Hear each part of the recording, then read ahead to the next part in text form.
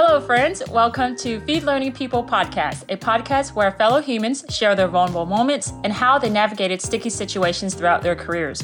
We've all been there, so let's learn from each other. My name is Jessie, and today I'm here with Sheena Singh.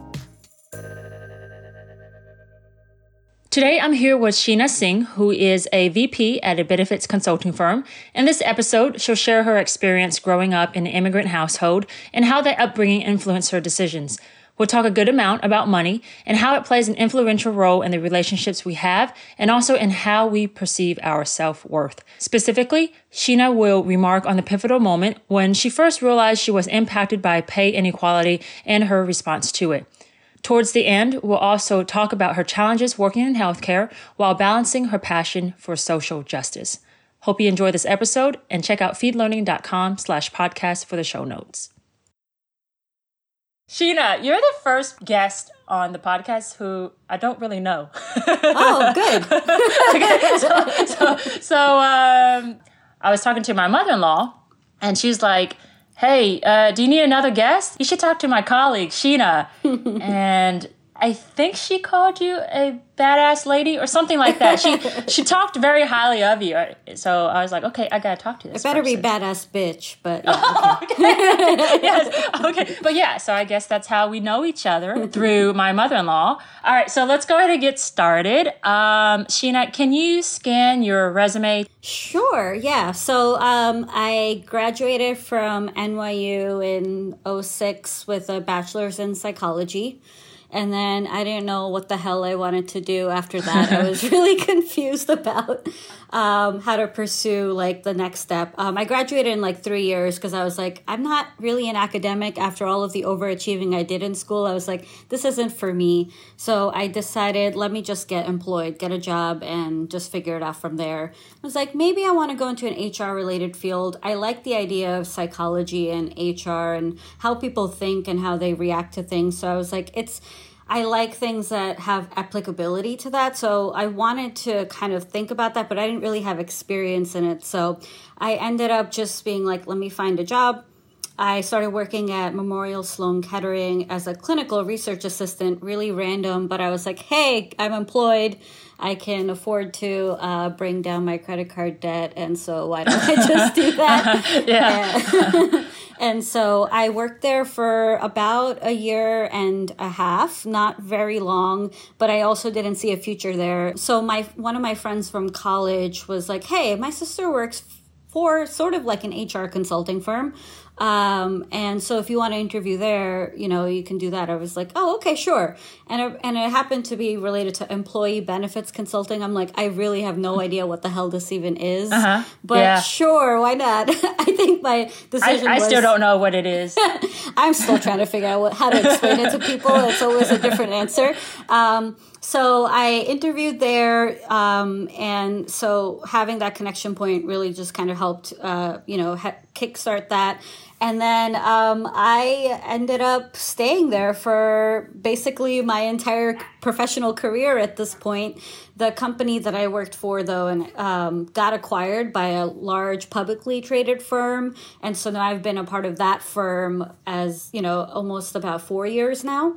So basically, I've had very little movement in my job. It's just happened to me rather than me taking the action to change that. So that's where I am now, still doing quote unquote employee benefits consulting. I call it more like healthcare consulting because of the target audience of the clients that I work for.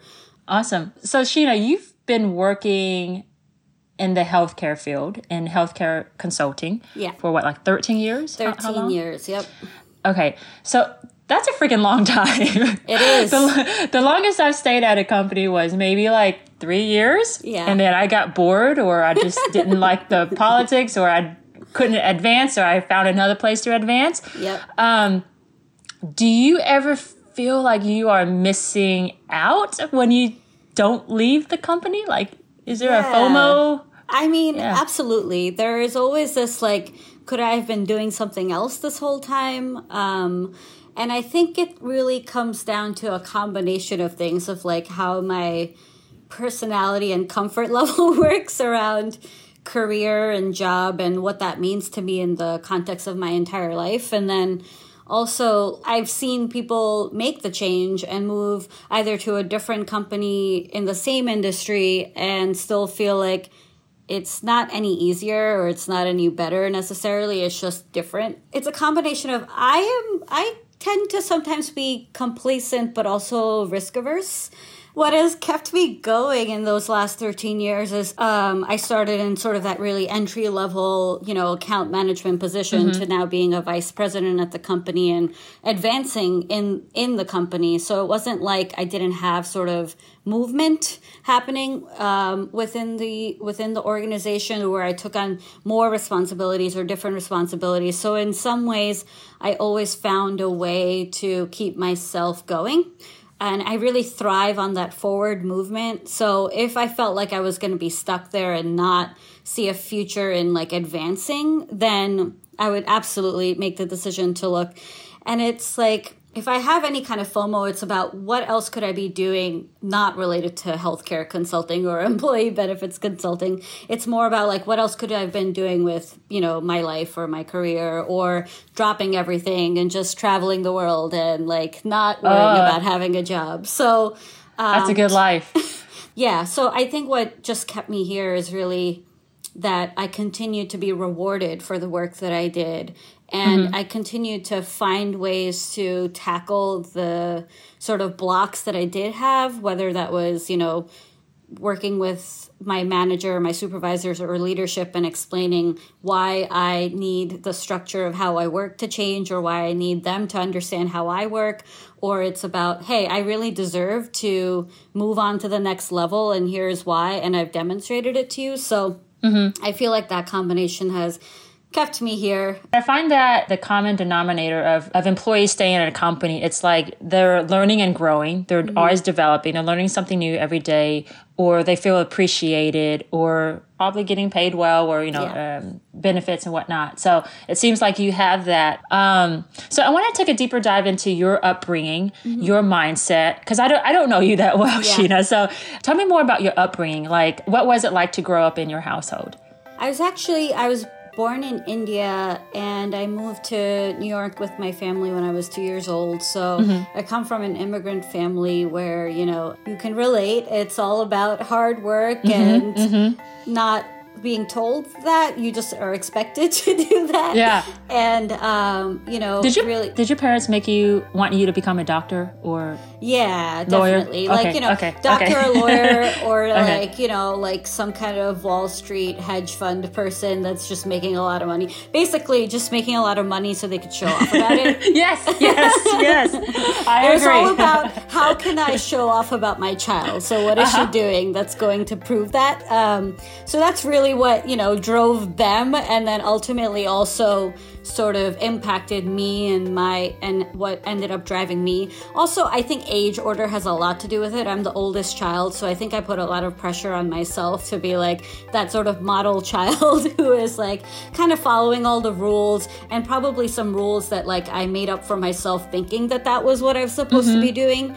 But, so I think there's all of these sort of unset expectations, but obviously I saw it in the way that they portrayed themselves, and I see it in our Indian community of how it's all about like, this is what my kid is doing, or like one-upping each other, or like keeping up with the Joneses. And that was definitely a part of our childhood of growing up. I think that's a pressure that my parents felt too, and felt like that they had to maintain that sort of, persona, even if it's not necessarily what they fundamentally believe in. I think it's driven their childhood and how they've been shaped, and that ultimately falls down to us too. Yeah, it's a trickle-down effect. It never stops. Absolutely. It's just a vicious cycle. Yeah. I'm hoping one day maybe I'll break that cycle. yes. We will see. Yeah. So what were some main lessons taught, or some values that were instilled in you, and perhaps you still follow that today? More so than even just like working hard. I think it was like, how do you like show yourself out to other people? Like, how do you represent yourself? How do you represent your family? I think that's important to them, and it's part of our like community culture. So I think that was always sort of a factor and something that was important to my family. there was a lot of pressure also for my family to keep that up.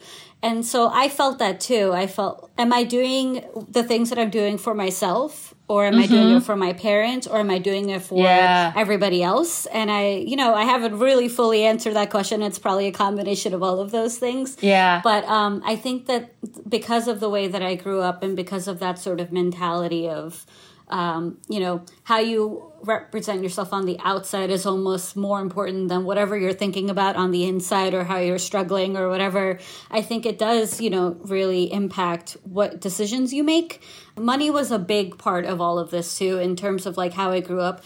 Like my parents, always strived to make us comfortable, but it doesn't mean that they made a lot of money. Like my dad was constantly working. My mom, for most of my childhood, didn't work. She took care of us. I noticed early on, money is such a big factor to making a relationship work or not work. And I think I had some like sort of resentment towards that because I wanted to, I was like, this guy is working really hard and trying to make ends meet, and I don't want him to feel like that's all he's there for too. Yeah. So I struggle with that for a lot in my sort of childhood and teenage years of sort of coming to acceptance with that.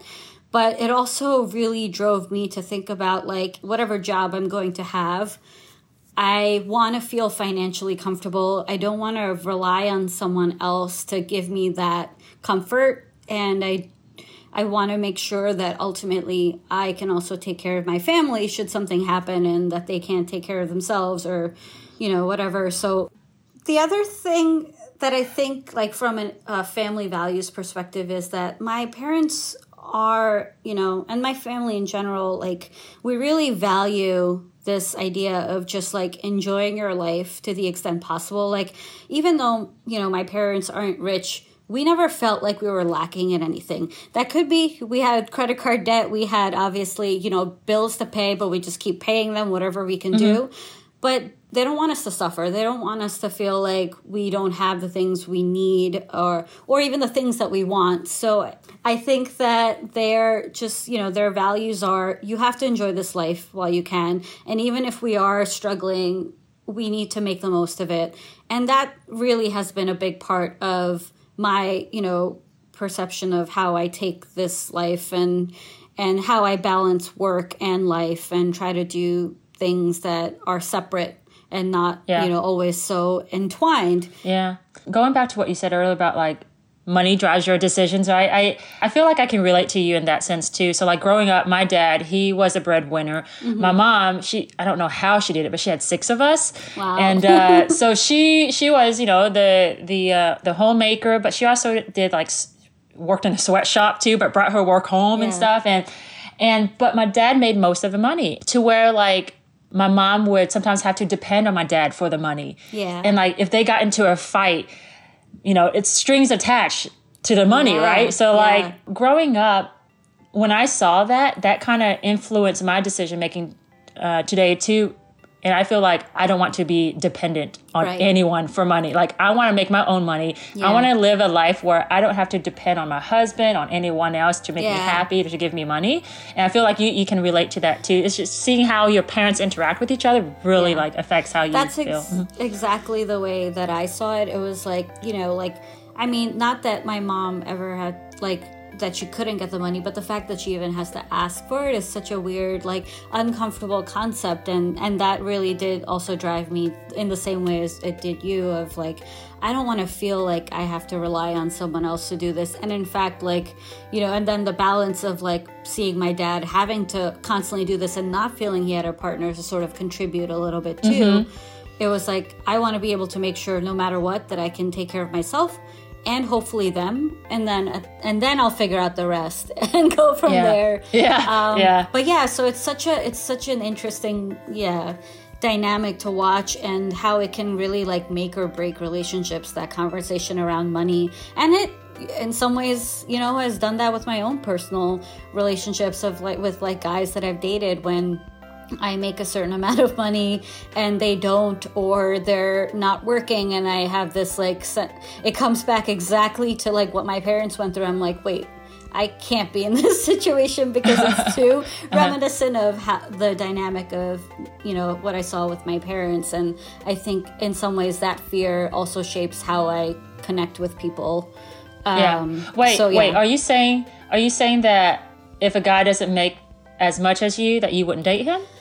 No, it's not as much as me, but like if it's like how you spend your money. And I'll give you an example. So I dated a guy for 2 years who, when I met him, he had a job. And a few months in, he lost his job, but he also didn't try very hard to find another job. And so that was really hard for me, and it changed our dynamic, I feel like, very quickly. Even though, we still ended up dating for 2 years, but we'll go back to my complacency later. But it did, create some discomfort for me of like, I can't be in this dynamic where like, I am always striving to have this financial stability and security. And if the other person is not motivated by that, or at least wants that, then that's not the right fit for me. It like creates a sense of discomfort for me that I don't think is sustainable. And so that's where it wouldn't have worked. But they don't have to make the same amount of money as me, for sure. I could be making more. It's like how you spend your money. It's that you want to be working. It's that you're motivated to do something with your life and have some ambition, I think was really the missing factor there. That I think, obviously ultimately drove me apart from him, but that was a big factor. So I saw that money conversation play itself out in my own relationships. So we've been talking a lot about money, which kind of segues to the next question I have for you. How do you define success?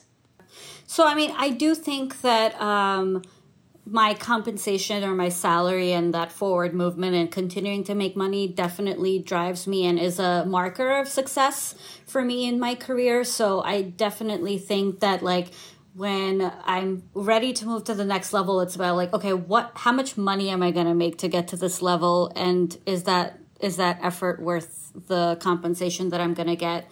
I've learned to be very unapologetic about asking for money because there's always going to be someone who is making more than you and doing less than you. So I like that. Okay.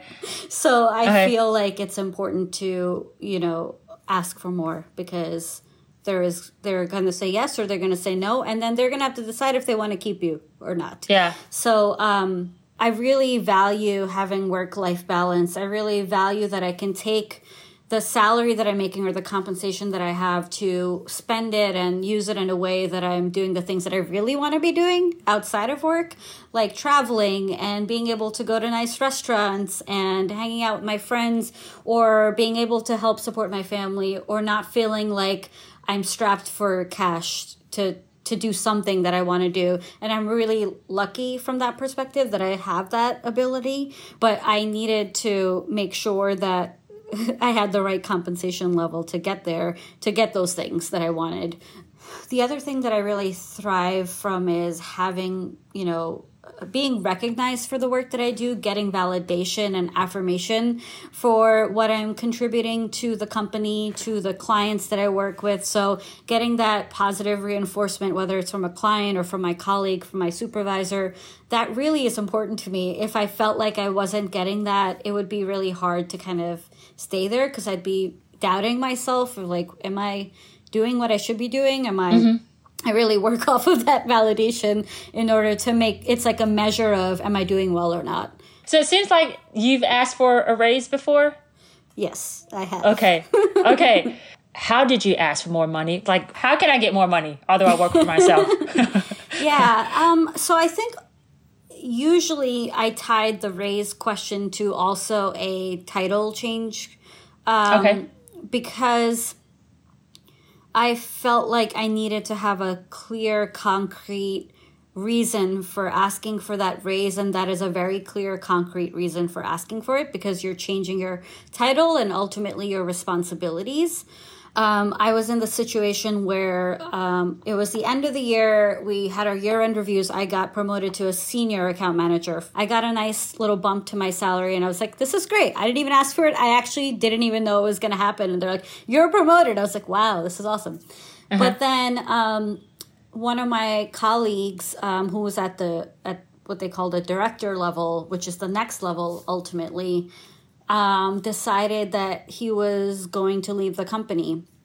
And so they said to me, we'd like to promote you to this director level as a result of this person leaving. And from my perspective was, why they're deciding to do that. Like they think that I'm the next person that can really fill that position, which I was very thankful for. And, obviously, but at the same time, I did find out that the offer they gave me from a salary perspective was not what he was making. And I also found out that the two people before him who were in that same director level position that left and then how he became that director were also making more than what I was offered in that position. But what he had told me in my conversation with him, and I feel like talking about salary is actually really important. But, that's my not my manager answer or supervisor answer, but obviously personally and with my friends and my colleagues, and my peers, I think it's important because you get screwed over so many times if you don't talk about this stuff. Yeah, companies don't want you to talk about it to protect themselves. Of course, yeah. And I get that, and I have that toe the party line, obviously, when I'm representing the company, and so it is a little bit hard and frustrating to be in that position.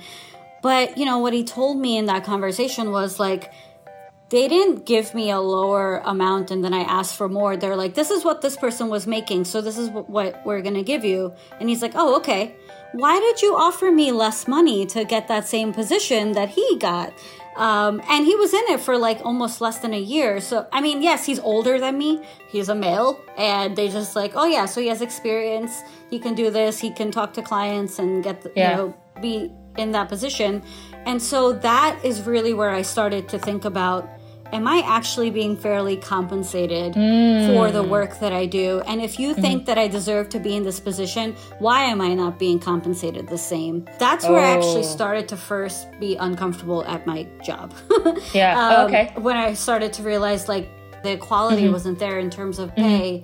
When you're expecting actually for me to do the same job, it really felt unfair. And you're giving me this job. I didn't ask for it. You're actually saying, hey, we think you deserve this position, but we're not going to compensate you the same. And obviously, going into that discussion and starting it with that dialogue, you're 100% going to get them to push back and be defensive and come up with the reasons why you shouldn't be making the same amount of money as that. And that's exactly what happened to me. That is the way I positioned it, and that's the way I went in, obviously being earlier on in my career. And they were like, well, you don't have as many years of experience.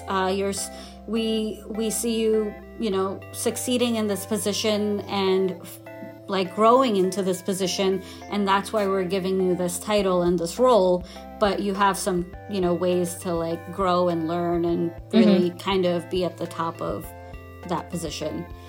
I did say, I want to make sure that I'm going to get fairly compensated for this position, and that ultimately I see that same salary level as this person before me, because you are expecting me to do the same job as him, and I wouldn't be working any less or like trying to do less in that position to earn that, or I wouldn't accept the position, because then I wouldn't be ready for it and I shouldn't be doing it. So I had to, so the messaging really was, okay, well, let's give you, like 6 months. If you can, in the 6 months, show us X, then we're going to, put in an increase in your salary. And they put it in writing. So, in some ways it like gave me some motivation and drive to keep moving forward. I was still resentful as fuck about it. Because, like no one else got asked that question or had to like just accept a lower salary level. And, it also started this like discomfort of like, just you're expecting me to be a high performer, and just because I'm younger doesn't mean that I shouldn't get compensated the same as someone who got to that same level at a older age, right? So it really started to kind of frame how I perceived my ability to perform with the barriers of my age, and because I maybe got here too quickly, in some ways, am I actually losing out on some of the sort of rewards of that, because there's still some like doubt of people of like thinking that I can perform at the same level or that I've earned it. I'm still the youngest person in the room having these conversations and being at this level and feeling like I maybe am being overlooked for the compensation, but yet expected to do the same thing, and holding myself to these higher standards of being at this level, but yet I still have to catch up in some way to like be at an even footing. So I definitely feel you there, because before I was a consultant, I was, a practitioner at different corporations, and I was always the youngest one in the room as well. And like I even graduated college early. I was just growing up. I was always the youngest one in the room. And it's to the point where I'm doing such a good job. They're giving me more responsibilities. At one point, I was doing the job of my director, and I would turn around and he would always be around his office just checking his Bank of America account or like going on ESPN. I'm like, why the heck am I doing your job, but I'm not even being fairly compensated for it? And I feel like a lot of it had to do with me being younger. I think that kind of negatively impacted me getting different titles and positions and pay that I was wanting. So I feel how you feel there too. Let's say someone wants to ask for a raise. Let's say someone feels that they are not fairly compensated and they kind of feel anxious about going to that conversation. What are some tips that you have for this person?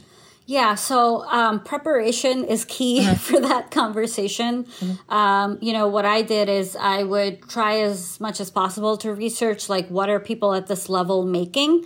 What are people at the next level making? So I can kind of get a sense of what the range is. Because, there's going to be people who are making less than the median, people who are making more, right? So where do I fall in that? And it's hard to find that information. It's not very easy. Sometimes what you need to do is talk to a recruiter so you find out what your worth is. I think it's important to take that step sometimes and get that sort of objective perspective of what you are worth, so that when you're armed with that information, when you go to your manager, and then coming up with the reasons why you deserve that raise is definitely critical. Don't make it about your personal situation ever. They will shoot that down as soon as possible. Like, I'm getting married. Yeah, or I just bought a house. I need to afford my mortgage, and so give me more money. That doesn't work. That doesn't work. I've seen that fail time and time again. I think it's really important to quantify whatever you can related to your output and the results that you're bringing to the firm. And it doesn't mean that that's like, I made $3 million in revenue for you, although that, as you get, further in your career, is important in what they look at. I think it's about coming up with some metrics of like defining your value that resonates with the firm and what that means. It could be client retention. It could be like, I took over X number of cases, or I'm working, or I'm managing X number of people and things like that. Just coming up with some kind of quantifiable sort of metrics, I think, goes a long way. Even if it's like, it doesn't have to mean a whole big deal, but I think having that conversation in that context makes a difference for them, because they're like, you actually thought about this, right? And you're making a case for it. And I think the other thing is just, telling your story. Like, what am I doing that is above and beyond what is expected of me to get to this point? But I feel like the most successful conversations in getting that raise are making the case of why you're doing more than what you're expected to be doing, unfortunately. And then I think if they really value you and they don't want to, risk losing that you're bringing something to the table that someone else isn't, to the work product or to the dynamic of your firm or, other things, I think that will make them take a step back and think about it. Yeah. So let's talk about politics. Yeah. Getting to where you are today, right? Going from more of a entry level, professional level, all the way to VP, possibly even SVP soon. Did you play a lot of politics throughout the way? Or was it just do hard work and you'll get where you need to get? Yeah, it's politics. It's like, it's how you portray yourself in front of people, how you make yourself visible to certain people over others is definitely a part of the game, right? Like, I could just be working really hard, getting the revenue goals that I need to get, making the sales I need to make, pleasing my clients.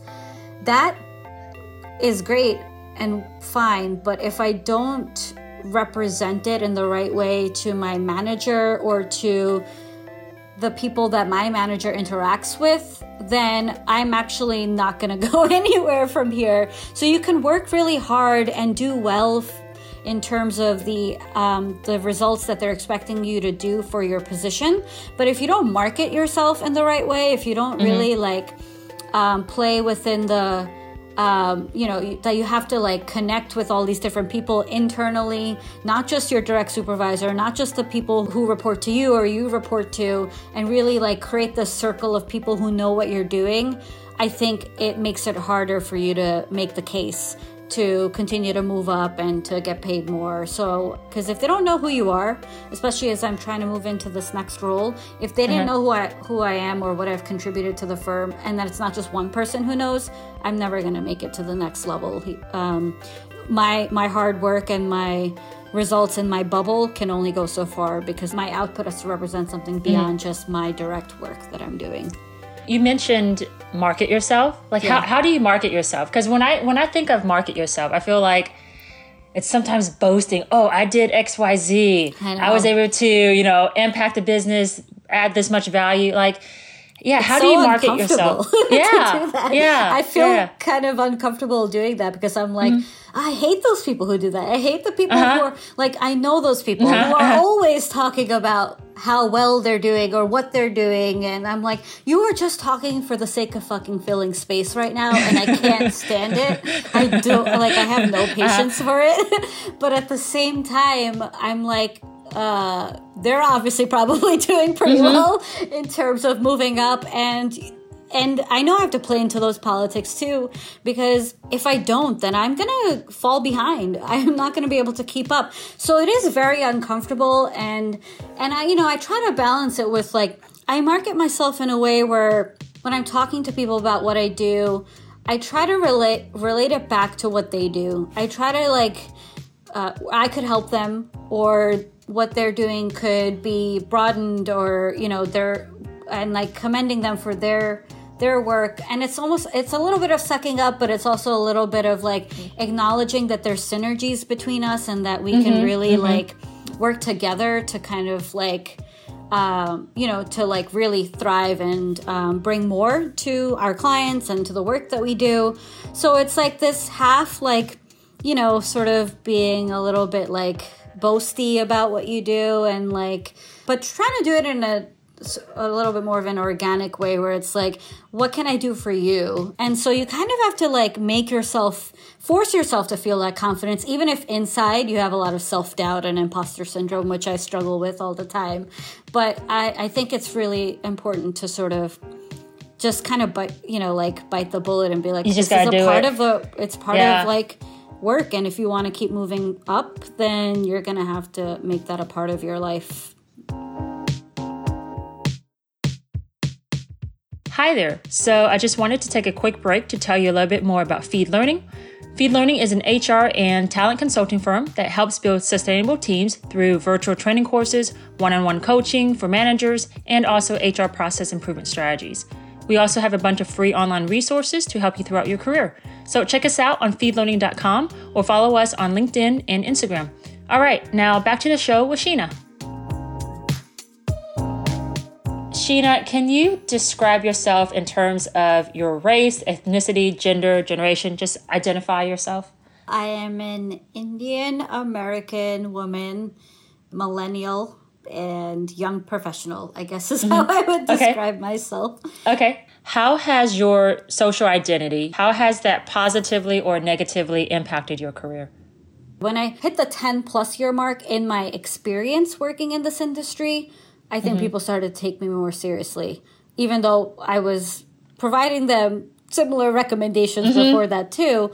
But I think there's a certain like perception of like you haven't been in this industry long enough and you look like you're, 18 or something. Yeah. And so that combination does create this bias of like, does this person know what they're talking about? So I always did have to make sure I portrayed myself competently and just was able to be super prepared and ready to talk to clients about any kind of question that was coming up. That was like always in the back of my mind. Yeah. And are you familiar with stereotype threat?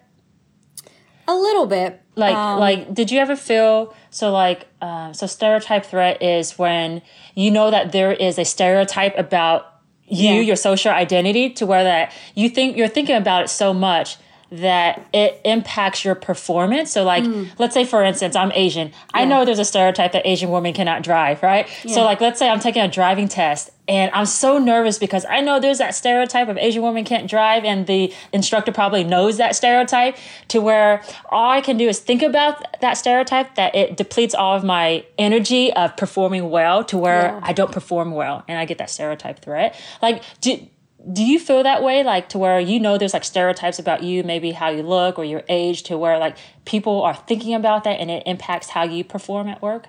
Yeah, I think that definitely was the case, I would say, like a good 3 years ago.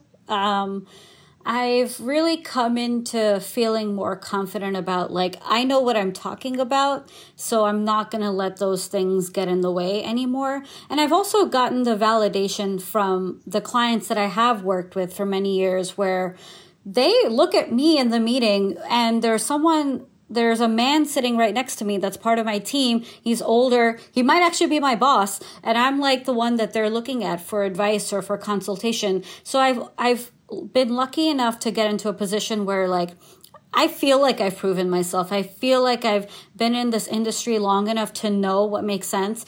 And I do think that in some ways why I've succeeded in my position is that some of the sort of gaps that some of the other leaders may have had, or consultants that I worked with on my teams may have had, in terms of articulating a particular thought, or like really asking the right questions to the client and understanding what their needs are, even noticing a change in body language and picking up on that and like trying to address that and figure out if they're uncomfortable. I really like when I see miscommunication about to happen, I like to step in and try to fix that problem as soon as possible. And so I think because of those things where I like took the onus on myself to really make sure that I addressed that sort of gap, I've proven myself in a way where I don't think that bias is there anymore for me, because if they are biased at this point, that's on them. I really come into my position and my career and the industry that I work in where I feel okay about knowing enough about something where I can confidently talk about it and not let those reservations I had before about am I old enough or wise enough or experienced enough to really be able to be able to have this conversation with them. And that it took a lot of time to get there. Did you overcome that just because through time and experience, or was there like a pivotal moment that kind of helped you understand, hey, I need to stop self-doubting myself and putting those limitations on myself because no one else is? I think it was a combination of internally with my team and with my supervisors, not feeling like I always had to have the answers, that I could go to them and kind of get their guidance on things, and finally letting that barrier fall of like, I don't always have to look like I know what I'm doing with my team, that I can, really be able to collaborate with them and make sure that that I'm not missing some point that I should be thinking about or that I should be learning. Breaking down that barrier was the first part, the pivotal moment for me of like, I'm only going to learn by asking questions and really talking to people and being more vulnerable in those conversations. And so now even with clients, I am not shy to be like, I'm not sure what you mean, or like, can you give me an example of what this means? Like, I thought like if I didn't know something and I just didn't ask about it, that I would figure it out and be okay. But it stressed me out even more and actually made me perform worse than when I started to ask people about like, I'm not really sure how to approach this, or like asking for help. That actually ended up dropping that barrier for me of this like fear of failure, or not knowing what I'm talking about, and feeling more competent with the work that I do. And when that happened internally at my job, that helped me actually use that as a way to talk to my clients and relate to them more and be more human with them.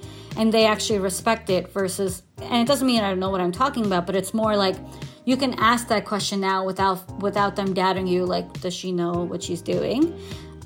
Because you're relating it back to, I heard this, I'm actively listening to you, and I want to make sure I'm addressing your question appropriately.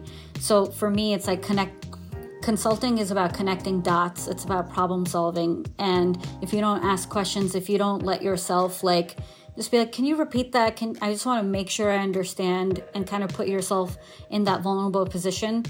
I don't think I would be as good of a consultant. But yeah, I mean, going back to the perspective of being a woman who is Indian, who most of the people that I sit in with the room when it's a client are white. In this industry, in healthcare, there's very rarely that I even come across executives that are people of color sitting in those rooms. And so it's uncomfortable, but it's also empowering to me at the same time that I can be in that room and talk to them and give them this advice and this feedback and these recommendations, and they're taking me seriously with the combination of experience and knowledge that I have, but also with how I sort of uphold myself in those situations.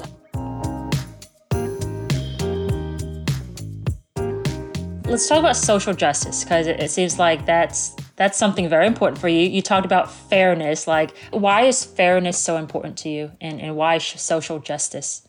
I would throw it back and say, why isn't it important to everybody? Why is that something that you wouldn't want for everybody? Our principles and almost every single country's like constitution abides by this, like people are created equal, yet all of our structural systems are based on inequity and racism and disproportionate share of resources. And so even in healthcare, right? So we think about my job where I'm helping a health system think about how to improve the outcomes of their employee population, whether it's related to cost or their, health data and outcomes, and making sure that the members that they're working with are engaged with their programs that they offer and things like that. And how can you talk about that and make recommendations around that without thinking about the inequity that's in our society related to accessing healthcare? Your zip code and where you're born is going to be more likely the factor that determines how you succeed in the world. Yeah, that's sad. And also what happens in terms of your long-term health, right? So the social determinants that impact your health, I would say, are 70% of the things that drive whether you're going to be healthy or you're going to improve your outcomes, or you're going to ultimately, adhere to your medications that you need to take, and that you're going to go to the doctor when you should, or that you're going to get your preventive medications and screenings and things like that. And so if I live in a food desert because I don't have access to reasonable food that's not over processed or is just very unhealthy, and the cheapest option for me is to eat fast food, and that's actually all I can afford, how do you expect me and my individual behavior to impact the thing that you're trying to accomplish? And so I feel like there was a long time in my career where I'm like, I don't actually care about the work that I'm doing. I like that it's helping me professionally, and I'm able to go travel, and I'm able to make money and feel like, oh, I checked all these things off the box. But I'm trying to tie it back to my understanding and passion around social justice, because if I don't know how long I can thrive in this industry and this career, because it's all going to start to feel empty to me in terms of the things that I talk about and consult with my clients. Like, you can't expect individual behaviors to change the world. corporations are driving a lot of the things that happen in our world, and they're, avoiding taxes. They're causing most of the pollution and issues with climate change in the first place. And yet we're like, oh, you left the water on too long, and and like, it's just all bullshit to me. And I think it's like really fucked up that we always think about individual actions and behaviors driving real change or true change. And so I at least want to figure out in a way how in my healthcare bubble, how can I make sure that's part of my conversations with my clients and try to incorporate that in those discussions? Because if you can't impact 70% of the barriers that are impacting someone from being healthy, like access to food, access to even primary care, because you don't always have that in a lot of rural communities, or you can't afford to pay for your doctor's visits, or you're uninsured. If we can't solve for those things, how are you going to make someone like go walk and get a Fitbit and improve all those like stupid little metrics that we talk about? I'm passionate about it from like a, obviously a broader objective perspective, that I think that we have to address our structural sort of inequity and deal with that, while at the same time we can pick away at the other things. But without that conversation and just looking at it in a bubble, we're never going to solve for that. What do you say to people who are in the mindset of, oh, I'm not being impacted. That's not my problem. That's that group of people's problems. Yeah. Why should I care? I'm doing fine. Right. I really thrive on being empathetic to people's situations. So it does bother me truly when someone is like, just because I'm not feeling this, why I can't relate to this person because I haven't gone through it. But how can you not understand like their circumstances and the fact that people are going through these things, that acknowledge that? And it's a difficult conversation to have. Listen, I'm not saying I'm like this, master practitioner in like arguing with these people philosophically. I think I still struggle with it. Yeah, I struggle with it because you guilting someone into feeling bad and realizing that they have privileges that other people don't doesn't always turn out the way you want, because they're like, oh, well, whatever. They get defensive about it. I try sometimes to put it into my own terms if I can with them. And so take immigration as an example, like, oh, well, there's a right way to come into this country and a wrong way to come into this country. Saying that, like, my family came here, we overstayed our visa, and we decided to just live here. And we luckily were in a position where the federal government gave amnesty to people like us, and we were able to stay here and get citizenship. I am contributing to society. I am paying my taxes. I am on paper successful and doing well and representing the American dream that you're talking about and this individual exceptionalism. So I would not be right here in front of you if that was your philosophy on immigration.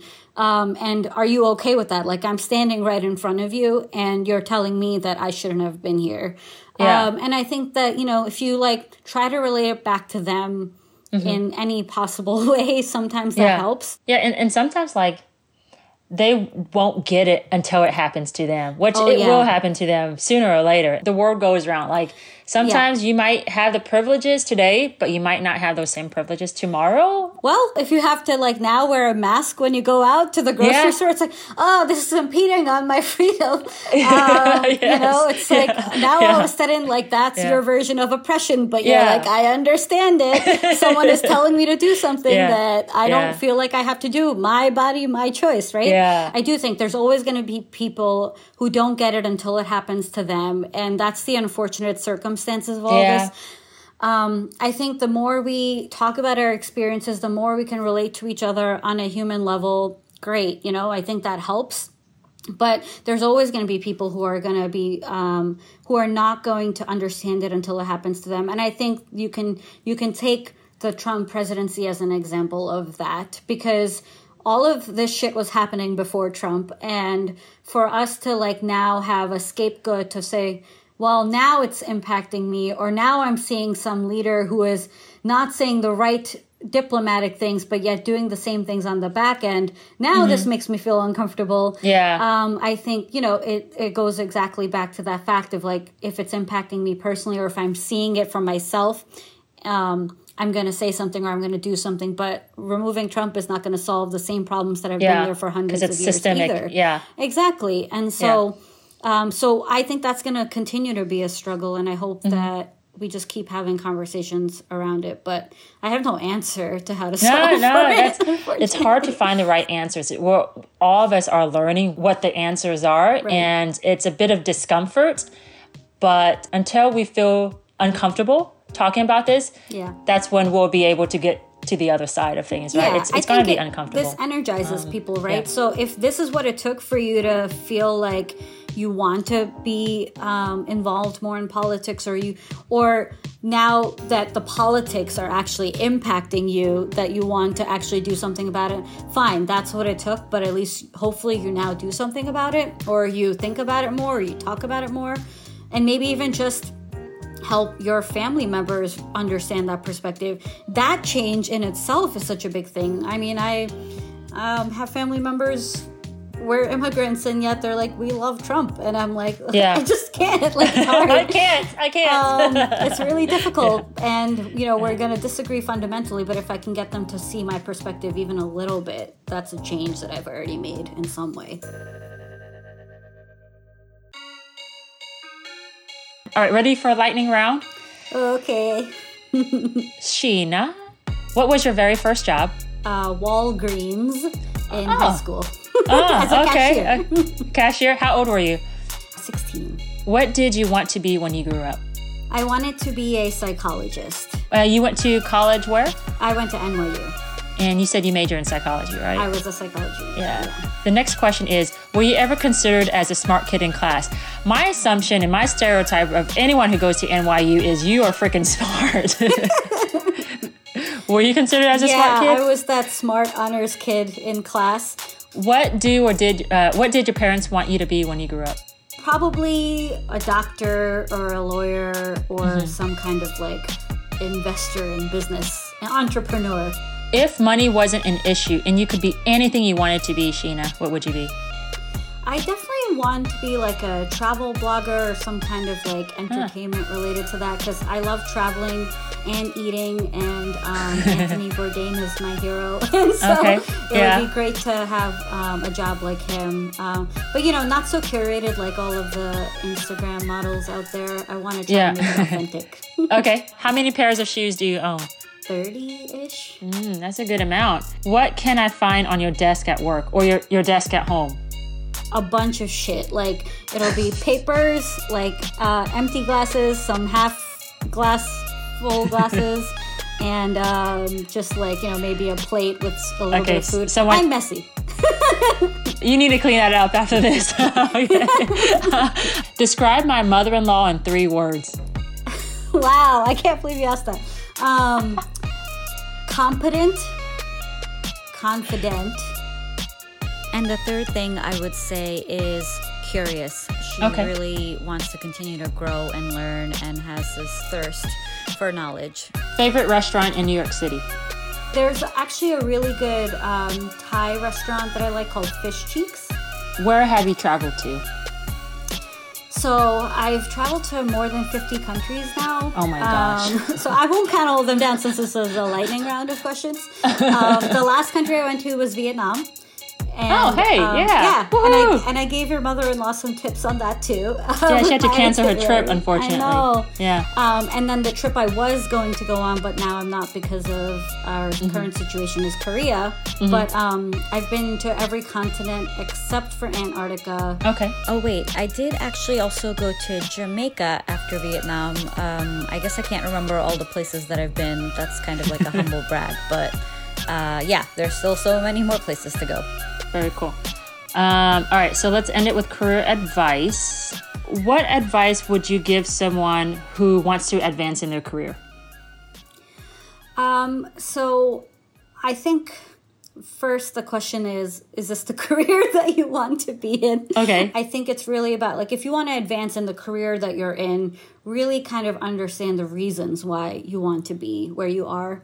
and articulate those and write them down, and really make sure that it's clear to you. The other thing is, know who you are, know your strengths and weaknesses, continuously work on those weaknesses authentically and be open about them with the people that you're working with. Don't try to hide it, because I think the more you try to hold that back, it's actually going to hold you back. Because I think people really appreciate when when you have developmental opportunities and you show that you're working on them and that you're self-aware and really acknowledge that those things exist.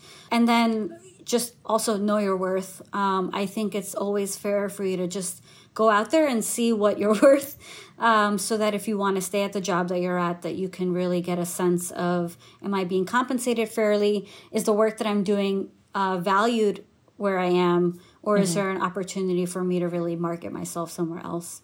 Okay. I know earlier you talked about how you worked with some colleagues and then you end up becoming their manager. Yeah. So I'm sure that's kind of weird. Any advice on someone who is now managing someone who you used to work with? Empathize with the people that are reporting up to you, that you're now their manager. Understand the position that they're coming from, because you were in that position before too. And really make sure you acknowledge that and talk to them about that and address it. But then also give them the perspective of why some of the decisions that are being made for the company and why the company is making these decisions are impacting us personally, but also ultimately we're a business and they have to thrive. And if they don't, then we might not be here too. So I think it's really important to balance that and have that conversation. But first, it's about developing that trust with the people that you're working with or who are reporting to you, and making sure that you don't diminish their feelings. You don't delve into it. You don't commiserate in a way where you're completely negative too if they're feeling negative, but you have to understand where they're coming from and you have to acknowledge that. I know you worked a lot with executives and you're probably presenting to them a lot. Any tips on presenting to executives or key stakeholders who are leaders? For those types of meetings and interactions, preparation is key. I really think sort of just making a bullet point of things you want to make sure you cover and you talk about, doing your homework in advance when you're either presenting an idea or even having a check-in with someone who's supposed to be your mentor and you're supposed to tell them about the things you're working on. Really kind of have your story straight and what you want to talk about. Don't treat it lightly. I think it's important to feel prepared for those conversations. So I think that's the biggest advice, is preparation for me. Okay.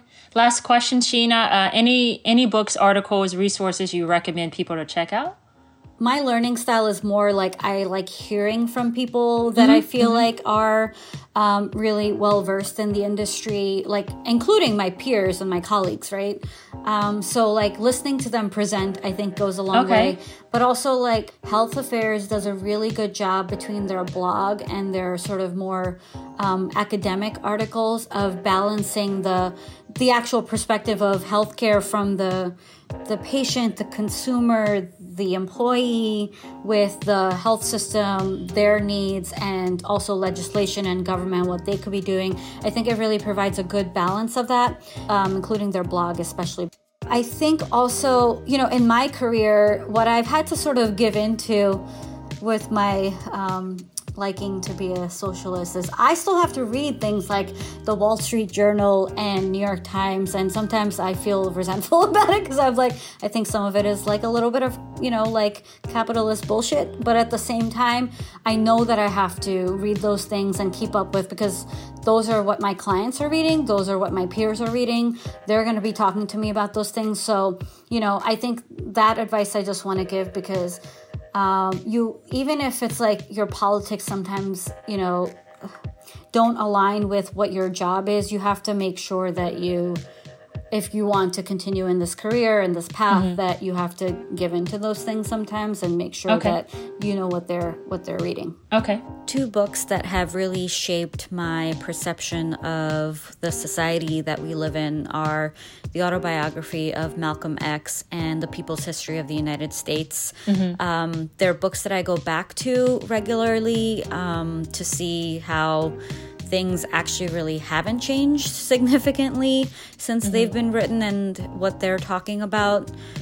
So in some ways it keeps me going in that I feel like we need to continue to have dialogue and talk about these things around social injustice and the systems that create that. And then also, in some ways it's disheartening to know that so little has actually changed if we really take a step back and think about how people without certain privileges are still struggling. Awesome, Sheena. Thank you so much. Thanks for jumping on this podcast. We have a lot in common too. Our upbringing, the Asian, South Asian, Southeast Asian upbringing, and how our parents have impacted how we view the world today and how we make our decisions. But I like how you stayed at your company and you were able to just continue to be bold, right? And continue to have that presence and fight for your worth, really make sure that you're fairly compensated. And I think as women, we are not as bold as we like to be. We want to be, but sometimes it's hard for us to kind of jump over that hurdle to get there. But thanks for being a model for women on how to, advance in their career and make sure that we are being fairly compensated and we are being recognized for what we do as well. So thank you. Thanks for awesome having me. I feel special.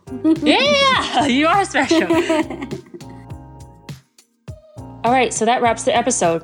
I'm just going to keep it simple and leave you with one question. Are you being fairly compensated for the work that you do?